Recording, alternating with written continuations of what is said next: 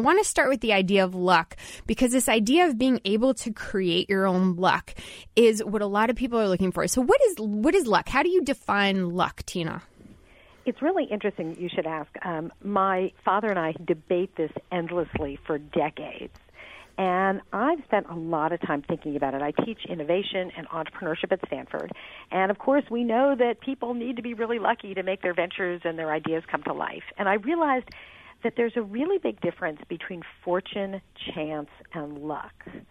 And they have really different amounts of personal agency. So fortune are things that just happen to you. I'm fortunate to be born in this place and time, to this family, etc. Chance, you have to take a chance. You have to roll the dice, or you have to buy a lottery ticket, or you have to ask someone out on a date.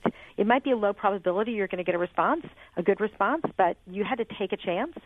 And luck, you have much more control. I like to say that the winds of luck are always blowing, and it's up to you to build a sail to catch it.